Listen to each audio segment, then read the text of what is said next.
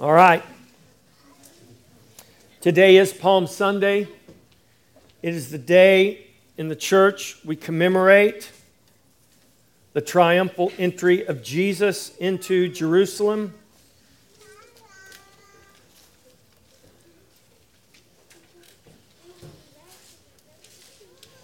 It is believed that it indeed was a Sunday or the first day of the week that Jesus made his way to Jerusalem in what we call the triumphal entry.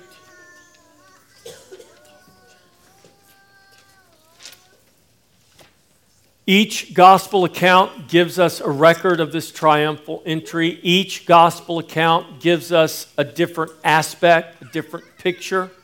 For instance, in Luke's Gospel, chapter 19, as Jesus is approaching Jerusalem, as he comes to the crest of the hill overlooking the city, he could clearly see the city, he could see the temple. And in Luke's Gospel, Jesus wept and lamented because he knew what would happen just a few short decades into the future when the Roman army would surround it. In fact, he tells in great detail what would happen to Jerusalem. And here's what he said: because you did not know your time of visitation, the things that make for your peace. That was true for Jerusalem on that day that Jesus entered into that city as the king. Do you know that is true for us today? We pray this in our prayers each week, that we would be faithful in our time of visitation. Do you know this is your time of visitation on the earth? In our time of visitation, no matter how long we live, even if we live to be over 100 years old, do you realize how short that time is? And when you reach a ripe old age like me, and I don't consider myself that old, but there's much more life behind me than there is ahead of me. That's just the truth. And I realize how short my time of visitation is.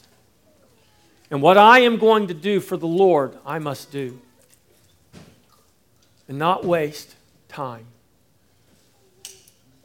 And we would do well to teach our children, to raise our children, and to nurture our children to know and to appreciate their time of visitation on this earth.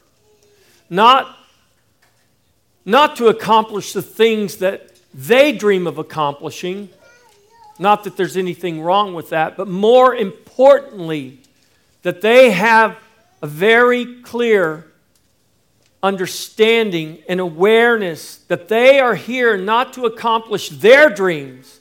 They are here to accomplish the will of the Father.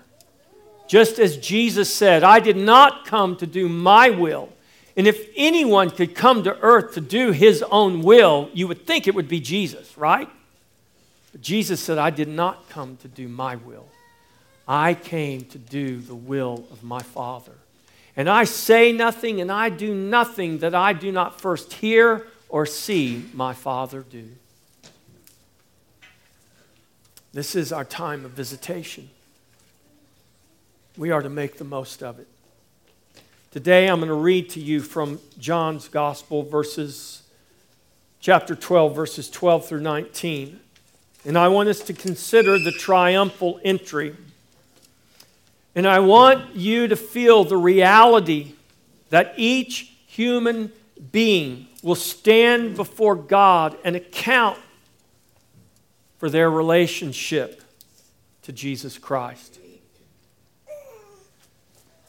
John chapter 12, verses 12 through 19. John 12, 12 through 19. The next day, a great multitude that had come to the feast, when they heard that Jesus was coming to Jerusalem, took branches of palm trees and went out to meet him and cried out, Hosanna! Blessed is he who comes in the name of the Lord, the King of Israel. Then Jesus, when he had found a young donkey, sat on it, as it is written, Fear not, daughter of Zion. Behold, your king is coming, sitting on a donkey's colt. His disciples did not understand these things at first, but when Jesus was glorified, then they remembered that these things were written about him and that they had done these things to him. Therefore, the people who were with him when he called Lazarus out of his tomb and raised him from the dead bore witness. For this reason, the people also met him, because they heard that he had done this sign. The Pharisees therefore said among themselves, "You see that you are accomplishing nothing. Look, the world has gone after him." This is the word of the Lord. Thanks be to God. Father, I ask that you would today, by your Holy Spirit, open our hearts and minds. I pray, God, that you would convict us, that you would convict each person here, that you would convict me, that we have been gifted with a time of visitation on this earth to do your will, to follow your plan and your purpose. And with all of our heart, with all of our mind, with all of our strength, to love you and to obey you and to glorify you with our life. Lord, when men stand before the great throne judgment of God, there is no accomplishment they will have achieved on this earth that will mean anything to them.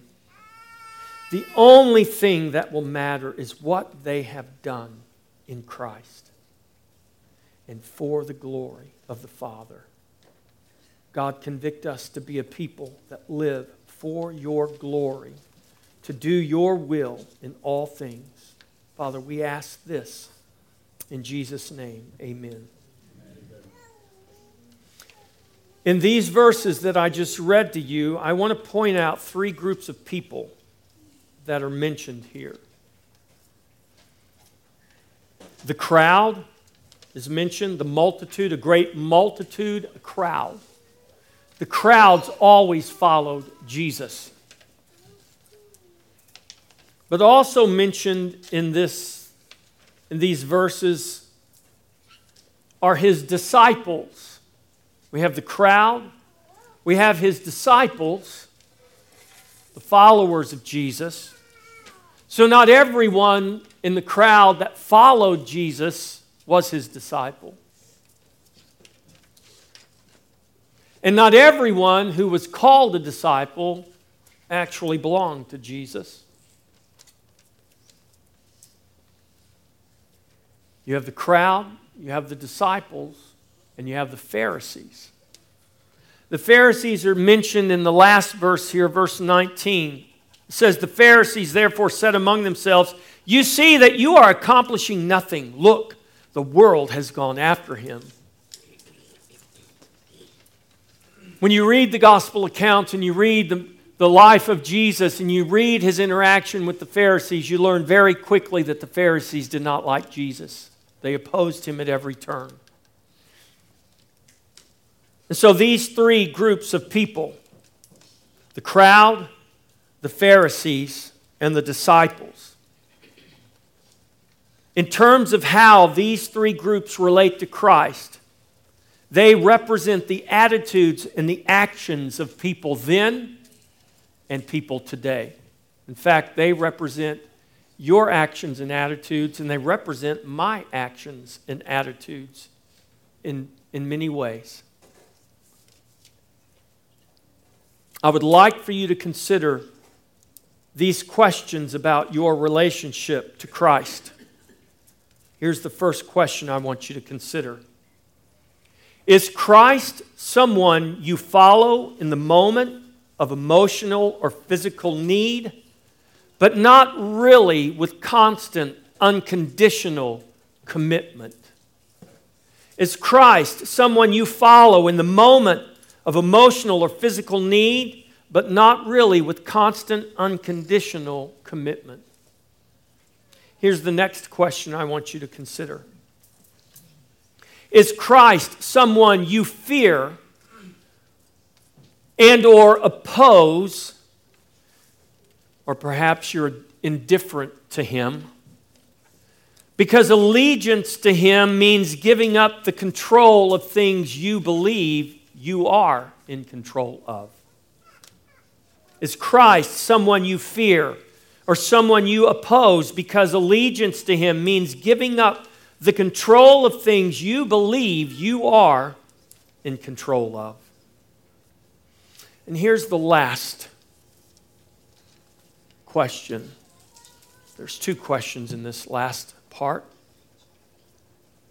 Is Christ someone you follow? Not because you understand all he says and all he does, but because you know by his Spirit that he is the way, the truth, and the life, and that there is no other. And can you say with Job, though he slay me, yet will I trust him? Those are the questions I want you to consider today as we talk about these three groups of people: the crowd, the Pharisees, and the disciples. Do you find yourself aligned with the crowd or the Pharisees or his disciples? Do you sometimes see all three in yourself? I know that I do. Jesus commands you to go and make disciples. And if you are commanded to go and make disciples, baptizing them in the name of the Father, the Son, and the Holy Spirit, and teaching them to obey all that Jesus commands, then that implies that you yourself are a disciple. Not because you understand all the mysteries of God in the Bible, but because in his grace you know him and you know that you are known by him to eternal life. It's not good enough to say, I know Jesus. We won't go there today, but you might note Matthew 7:21 through 23. There are people who claim to know Jesus, but the response Jesus gave to them was, "Depart from me, you workers of iniquity, for I do not know you." It's great to know that you know Jesus, but you need to know in your heart of hearts that Jesus knows you and that he knows you to eternal life. So consider how these three groups impact your life and your faith personally and corporately. Let's talk about the crowd first. When we think of the crowd, we often think of a multitude or a large group of people. The crowd does represent this. But you can be part of the crowd and never physically join a large group or be in a multitude. You can be alone, in fact, and still be part of the crowd. This is especially true today when so much can now be done virtually. One thing, though, you cannot do virtually is be in relationship to Jesus. I want you to hear this, and I want you to know this very well. There is no such thing as a virtual relationship with Jesus. Just like there's no such thing as a virtual pregnancy, you either are or you are not. You are either in Christ or you are not in Christ, and there is no virtual aspect to the relationship we have with Jesus. We are either in relationship to him or we are not. The crowd follows what is trending. At the triumphal entry, guess what? Jesus was trending. He was approaching the apex of his earthly ministry. The crowd was looking for a Messiah, a Savior. The crowd was ripe to sweep any would-be Messiah to kingship, carried on the backs of their popular opinions. Israel was ripe for a Messiah, and Jesus was the man trending in that hour, at least in that hour, and at least on that day. Popular opinion, not wisdom or truth. And there is a difference. Popular opinion is what influences who and what the crowd follows and promotes. The crowd is not governed by any objective standard, but the subjective standard of popular opinion, popular belief, or even desperation. The crowd is easily swayed by those who make it their business to emotionally and intellectually manipulate the masses.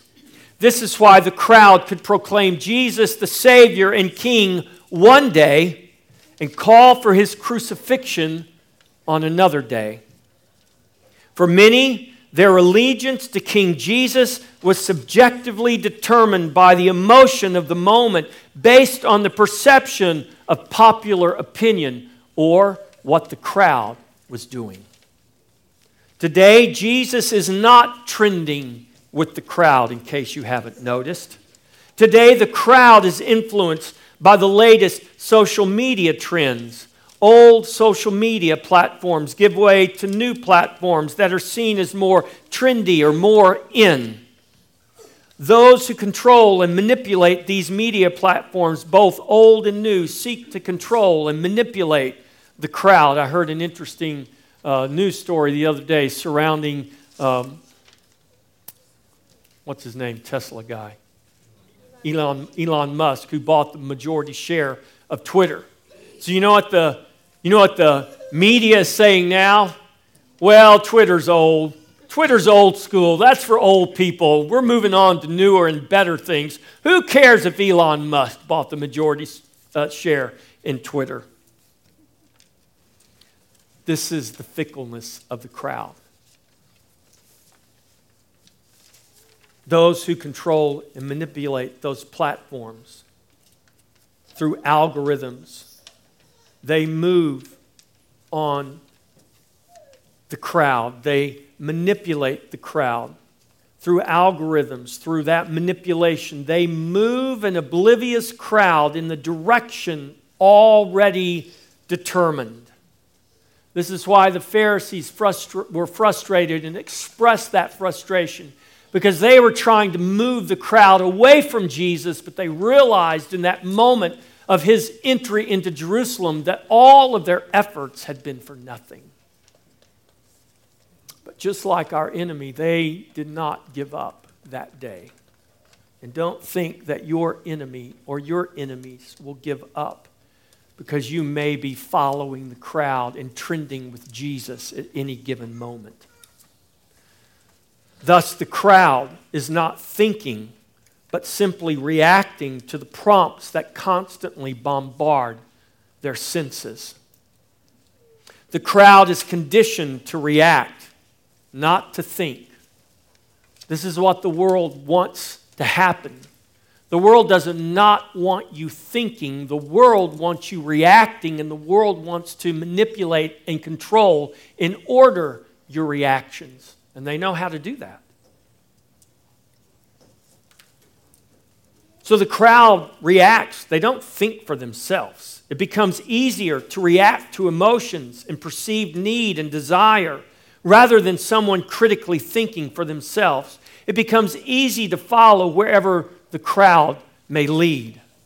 The conditioning of the crowd makes the courage to stand out from the crowd difficult, if not impossible, for some. And we see this very sadly today in many pastors who do not have the courage to stand up in their pulpits and tell their congregations the truth. To call sin, sin, and to stand out from the crowd, even at the risk of their own popularity, their own welfare, and call sin, sin, and point to the crowd and say, you are wrong, God is right, but you are believing a lie. He is the truth, but what you stand for is a lie. The crowd makes that kind of courage difficult, and that is purposeful. The crowd is seen as providing safety and security. We can just blend in with everybody else. Don't say anything contrary. Don't do anything out of sorts. Just be part of the crowd. The crowd provides the salvation many are searching for, but it is a false security, a false safety, and a false salvation. Popular or not, only Jesus can save you, not the crowd. You won't stand before the crowd one day. You'll stand before the Lord of glory. You'll not give an account to the crowd one day.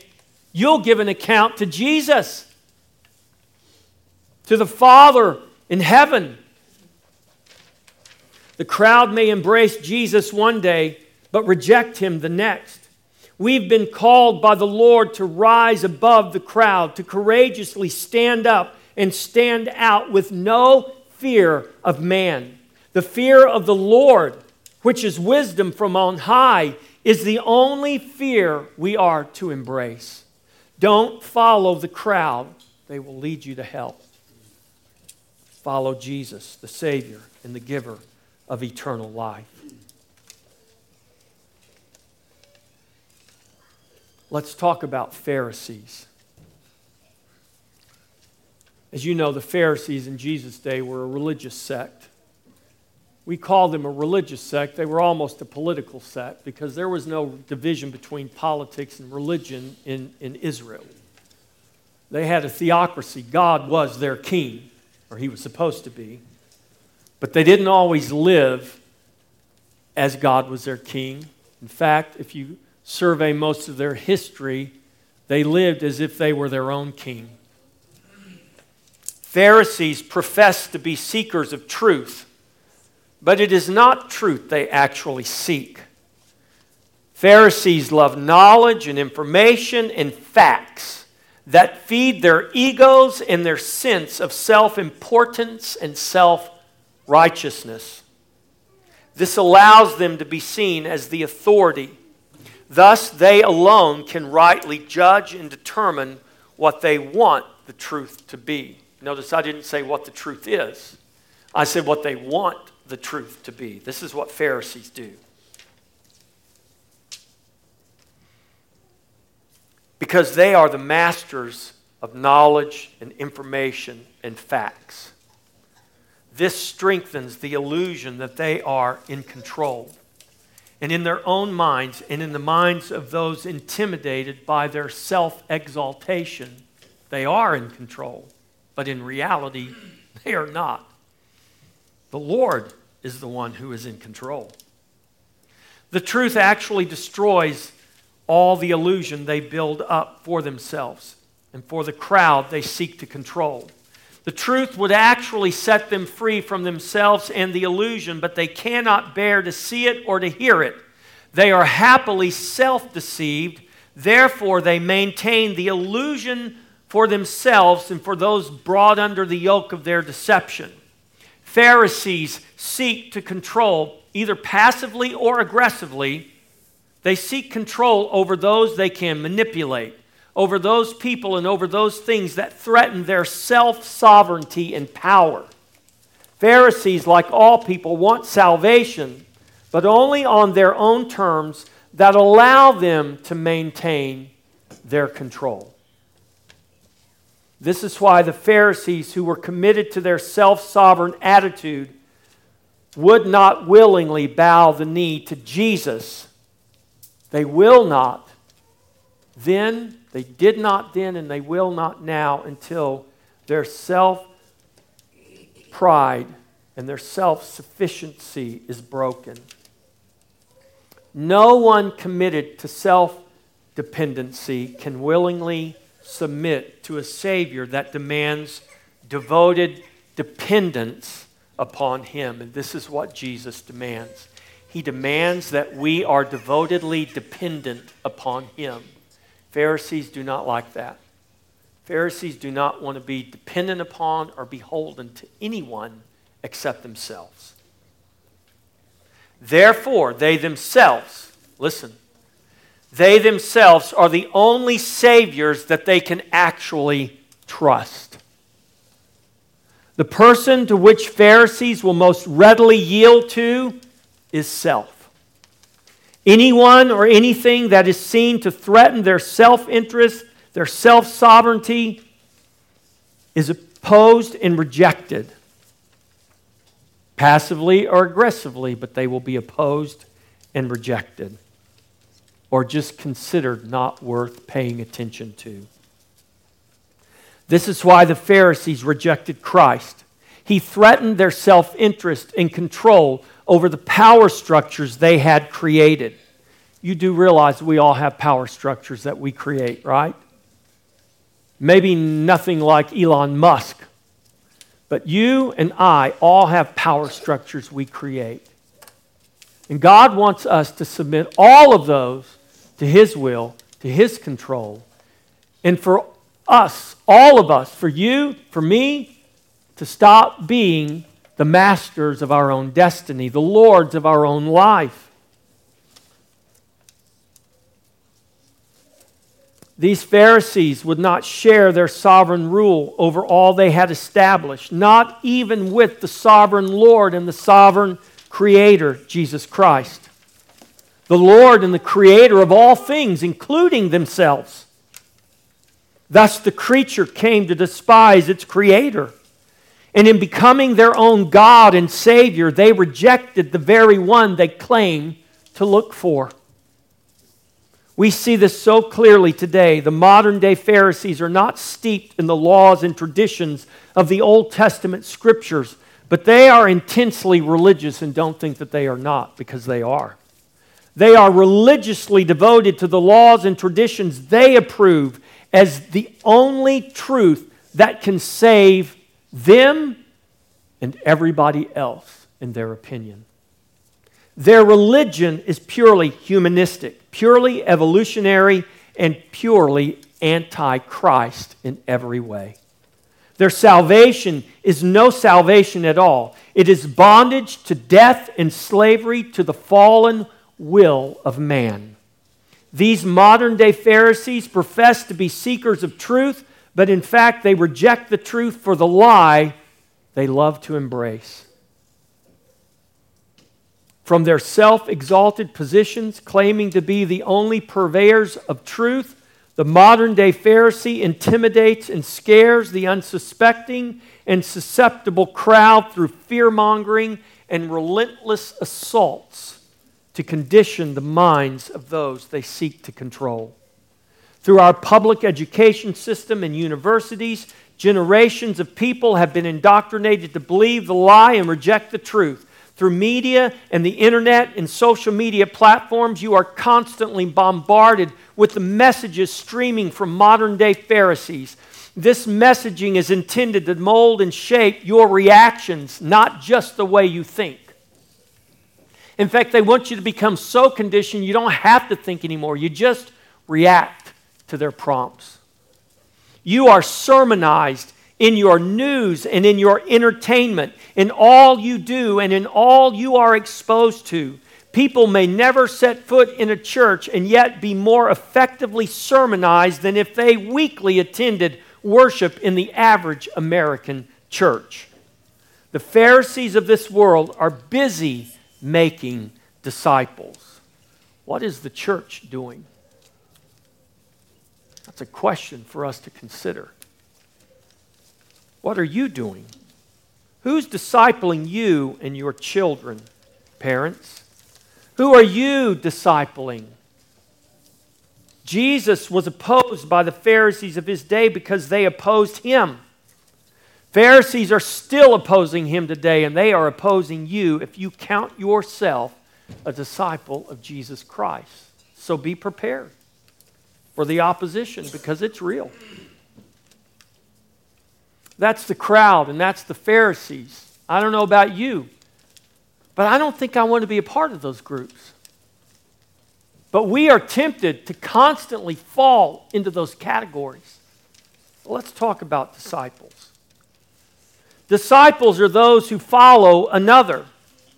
You can be disciples of all sorts of people, all sorts of belief systems. The word disciple literally means one who follows another person or way of life. one who submits to the discipline or teaching of that person and way of life. We're talking about being a disciple of Jesus Christ. A disciple of Jesus Christ is one who follows Jesus and his way of life. A disciple of Christ is one who submits to the discipline and the teaching of Jesus Christ and the way Jesus instructs and commands us to live.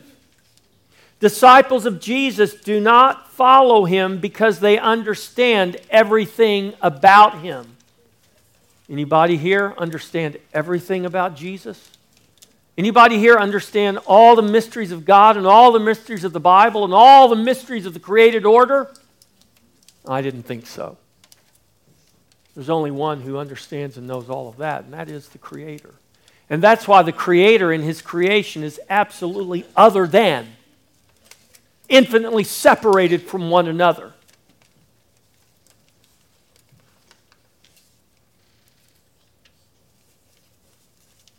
We don't follow Jesus because we understand everything about him and we have all of our questions answered and he does everything we want him to do just the way we want him to do it. No. We follow Jesus in spite of that. And the Scripture reveals that even his disciples who walked with him daily, who lived with him for at least 3.5 years, did not understand a lot of what he did and much of what happened to him and what happened to them. How many of you understand everything that happens to you? No, you don't.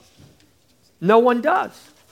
The understanding of many things came to them later when God gave them the needed revelation at the needed time.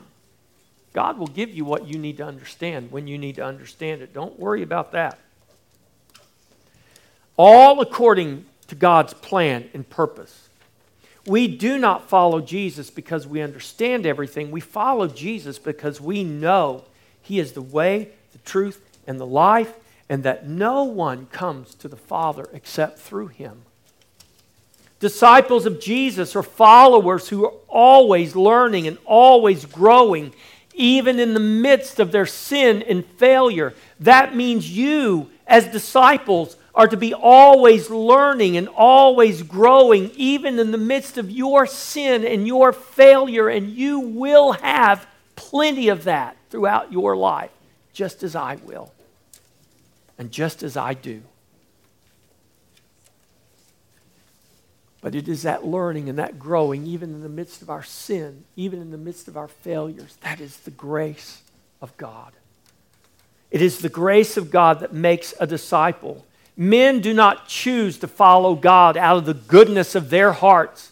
If you're following Jesus today, it's not out of the goodness of your heart, because there was no goodness in your heart until God in his grace poured his love into your heart by his Spirit. You are a follower of Christ only by the goodness of his heart. You are a follower of Christ by his grace and by his grace alone. You and I can take no glory for being disciples of Jesus Christ. All the glory belongs to him, for it is only his grace that has made you who you are in Christ. Disciples of Christ know this and gladly give God all the glory. Disciples know, I am weak, but he is strong. As his disciple, you learn that the Lord's strength is made perfect in your weakness. The world teaches us to reject weakness. As a disciple of Christ, you are to glory in your weakness, knowing that in your weakness, he is strong. Therefore, embrace weakness and do not despise it. The growing realization of your weakness will only magnify his infinite strength being made perfect in you. As a disciple of Jesus Christ, you have no reason to despair even in your darkest or weakest hour, for his strength is being perfected even now in you. This is the power of his amazing grace working in you by His Spirit that He has put in you because He chose you and He loves you. And He did that. He chose you, Paul writes in Ephesians 1:4, before the foundation of the world, not because of what you would do, but because it was the good pleasure of His will. Disciples of Jesus know who they are in Him. Excuse me. If you count yourself His disciple, you embrace who you are in Christ and who He created you to be with a grateful heart. From your sex-assigned gender in your creation, to the color of your skin and eyes and hair, to your height and even your shoe size, you are who God ordained you to be. You are His plan and His purpose. You are not a random generality. You are a meaningful, specific, as Zig Ziglar used to like to say. God knows you by name. The Pharisees of this world do not want you to believe or accept that truth. God commands that you do. You are His disciple. The Pharisees of this world want you to believe that you are your own God, that you are able to choose who and what you are, even if it's contrary to your birth, even if it's contrary to the created order of God. Of course you can do that because you are to be your own creator, your own God, your own Savior. And in their religion, that's exactly what you are. You are your own creator, your own God. You are the master of your destiny. But there is nothing that could be further from the truth. Because Jesus Christ is the Lord. He is the creator. He is the one who commands your destiny. Who are you? That brings us to this question. In the triumphal entry, in the days following, we see the crowd, we see the Pharisees, and we see the disciples. Can you see yourself in these groups? In yourself, can you see or can you sense the fickleness of the crowd tempted to change with the change of the wind? Can you feel your resistance to change and your unwillingness to relinquish control of the things you believe you're in control of? Or do you know the grace of God that made you His disciple in spite of your sin, in spite of your fallenness, in spite of your rejection of Him and your opposition of Him? Do you know His infinite strength in your ever-present weakness? I pray His grace reveal this and much more. I pray He reveals Christ in you, the hope of glory. For if He does not reveal it, you will never know it and you will never see it. And this is why God commands us to pray. As His disciples, I pray you are working out your own salvation with fear and trembling, knowing that it is God who works in you both to will and to do according to His good pleasure. This is what disciples do by the grace of God. Just as in the triumphal entry and the days leading up to the crucifixion of Christ, and the days and the weeks and the months following the crowds and the Pharisees, they outnumbered the disciples in those days and weeks and months and even years after the crucifixion of Christ, after His resurrection and ascension. Those who were part of the crowd, those who had Pharisaical attitudes and actions toward Jesus and His church, far outnumbered the disciples of Jesus.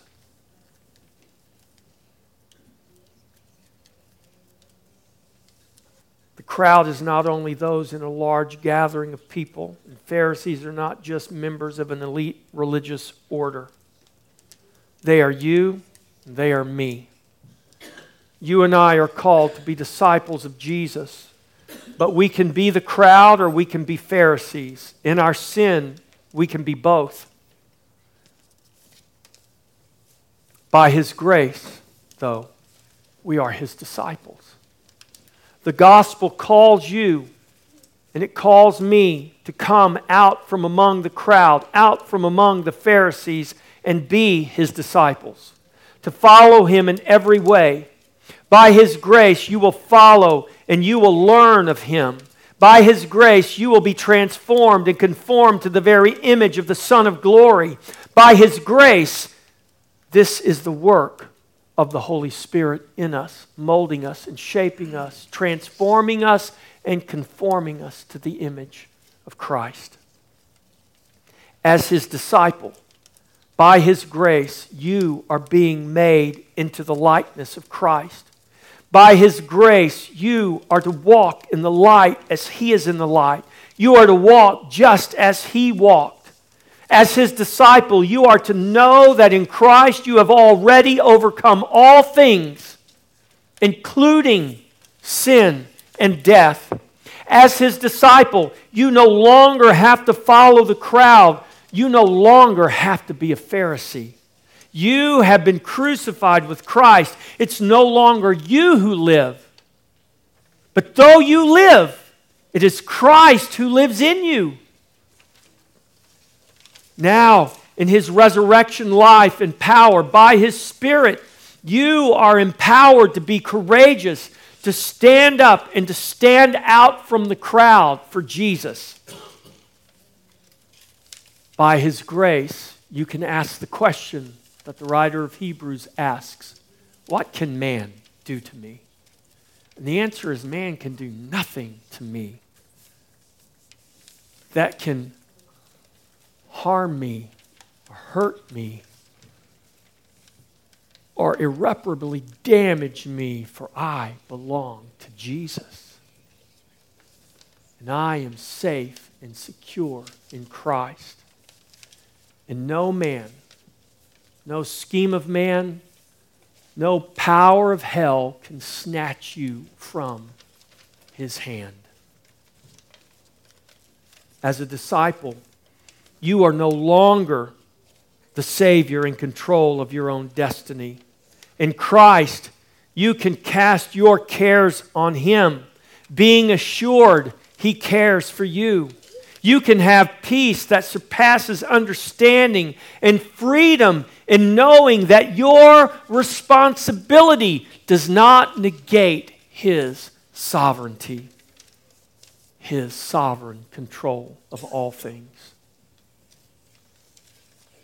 This is the truth the world does not want you to know. This is the truth the world does not want you to believe. But this is the truth that will make you free. And may His truth indeed make you free. Amen. Let us prepare to come to the Lord's table. Each week we come to the table of the Lord. In our confession of what we believe, we say this line: we believe in the Holy Catholic Church. That word Catholic there in the creed means universal. We believe in the universal church. I tell my Catholic friends we're actually more Catholic than you are, our Roman Catholic friends. Because if I go to visit your church, I can't go to the table and take communion because I'm not considered part of the Holy Catholic Church. But according to the Bible and according to the history of the church, since the beginning of creation until Jesus comes back, if you are in Christ, if you belong to Jesus, God considers you part of His holy Catholic Church, His universal church, not a denomination, not a certain expression of Roman or Eastern or anything like that. If you consider yourself part of God's holy Catholic Church, that means if you belong to Jesus and you count yourself a covenant member, you are welcome to this table. Whether this is actually your congregation or you are a member here or not, if you are a member of His body, Christian, welcome to the table and welcome to Jesus. We will all be served, and then we will all take the bread and take the cup together. Welcome to Christ. Let's all stand. As I give you your charge today, I want to remind you I ask you to consider some really important questions at the beginning of the sermon today. And I hope you'll ponder those, not just in the time we've had together today, but I hope you ponder those in the days to come. When we think of the crowd or we think of the Pharisees, we can all think of ourselves. We can all think of loved ones, family and friends we know who need Jesus. And we're tempted to think when we consider the crowd, for instance, that it's just a bunch of people who are just ignorant and they really don't know. If they just knew.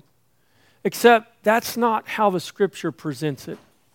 Paul in Romans chapter 1 very clearly teaches us that those who reject Christ reject Him because they are suppressing the truth in unrighteousness. They are holding down the truth. They are actively suppressing it. You realize the truth is everywhere. That palm branch these children are holding, that palm branch you waved around is infinitely more complex than this computer, than your phone, than the vehicle you drove to church today. Yet we want to believe that somehow man in his infinite wisdom or evolution and its miracle magic of coincidence has brought us to this place.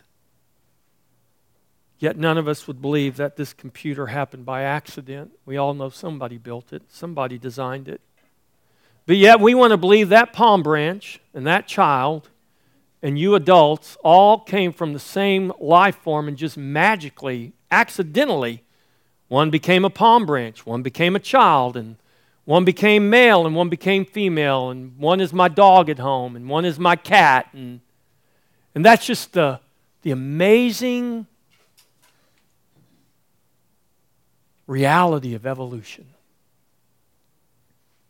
Can you think of anything more illogical and ridiculous than that? Yet, people believe that. They reject the truth because they suppress it in unrighteousness. Because when you accept the truth, you have to deal with the truth. And that means you're not in control. He is. That means you can't save yourself. Only He can. That means your hopes and dreams may not be His hopes and dreams. And that's a problem because I don't really care what His hopes and dreams are for me, what His will is for me. I just know what my will is for me, and that's what I want to follow. So instead of dealing with the truth, I'm just going to suppress it and pretend like it doesn't exist.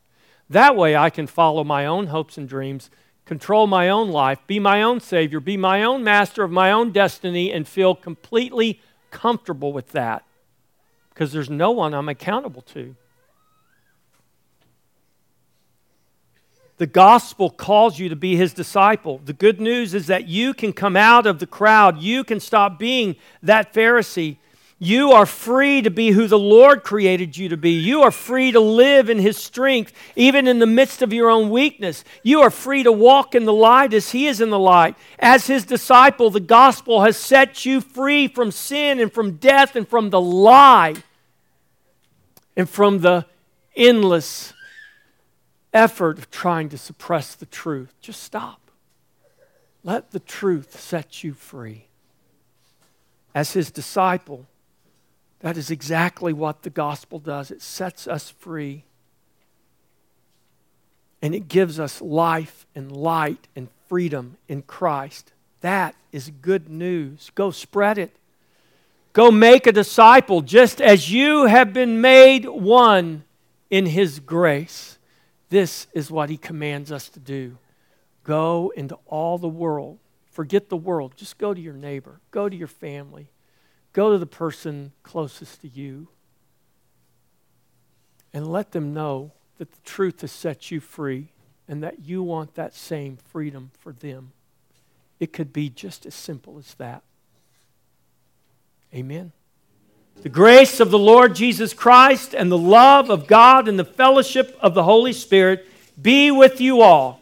The Lord be with you. The Lord